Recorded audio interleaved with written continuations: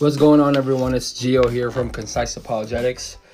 First and foremost, I want to give a shout out to our sister company, Theologians. Please follow us on Instagram at Theologians.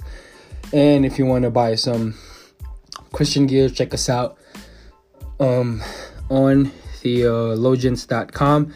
So just to give a brief explanation, what that is it's a Christian clothing line where we try to fill the gap between streetwear and sound theology. So we want to give reverence to, we want to give respect to the people of the faith that has been that has put a lot of work in and a lot of influence in Christianity and the theology that we inherited today. People like R.C. Sproul, John Calvin, Martin Luther, Martin Lloyd Jones, James White. So these people have been, a big help in our understanding of theology, and God has used them. And so, those are like sample designs that we have created, and we want to make it aesthetically pleasing, a little young, and we have something for everyone. So please go check that out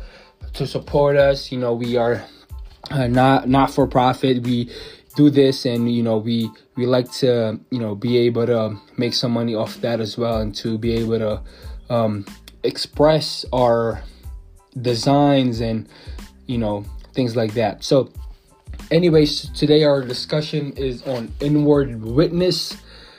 So scripture is authenticated by the Holy Spirit. We understand that. So I know a lot of people saying that, oh, you got to have the Holy Spirit to understand scripture. Yeah, we understand that, but there are rules. So it is true, though, that scripture is authenticated by the Holy Spirit. A good scripture passage for us is 1 John chapter 2, verse 20. It says, "But you have an anointing from the Holy One, and all of you know the truth." So why do Christians believe that the Bible is the Word of God? 66 books forming a single book of instruction in which God reveals to us the reality of the redemption through Jesus Christ the Savior. The answer is that God Himself has confirmed this through what is called the inward witness of the Holy Spirit. In the words of the Westminster Confession, 1647, we may be moved and induced by the testimony of the Church to a high and reverent esteem of the Holy Scripture, in the heavenliness matter, the efficacy of the doctrine, the majesty of the style, the consent of all the parts, the scope of the whole, which is to give glory to God, the full discovery it makes of the only way of man's salvation, the many other incomparable excellencies, and the entire perfection thereof, are arguments whereby it doth abundantly evidence itself to be the Word of God. Yet notwithstanding, our full persuasion and assurance of the infallible truth and divine authority thereof is from the inward work of the Holy Spirit, bearing by witness and with the Word in our heart.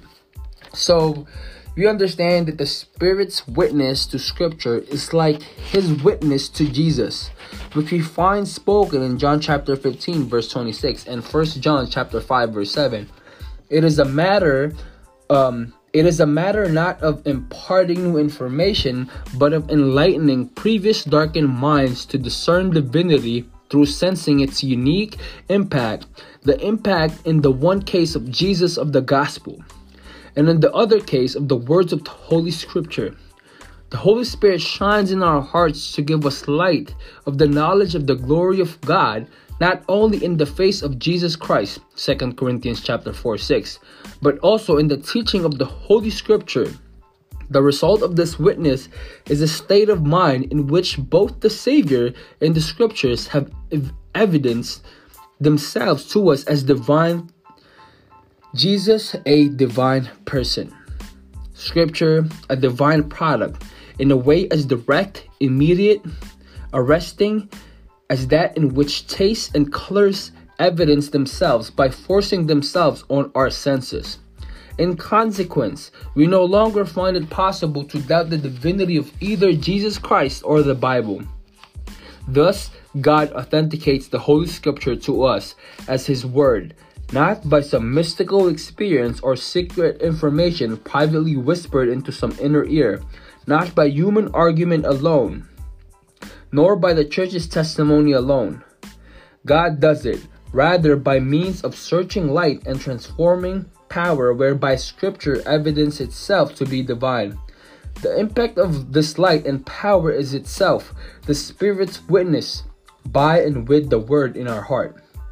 Argument, testimony from others, and our own particular experiences may prepare us to receive the witness, but the imparting of it, like the imparting of faith in Christ's divine Saviorhood, is the prerogative of the sovereign Holy Spirit alone. The illumination of the Holy Spirit witnessing to the divinity of the Bible is the Bible is the universal Christian experience and has been so from the beginning. Though many Christians have not known to verbalize or to handle it, the Bible in a manner it is consistent with it.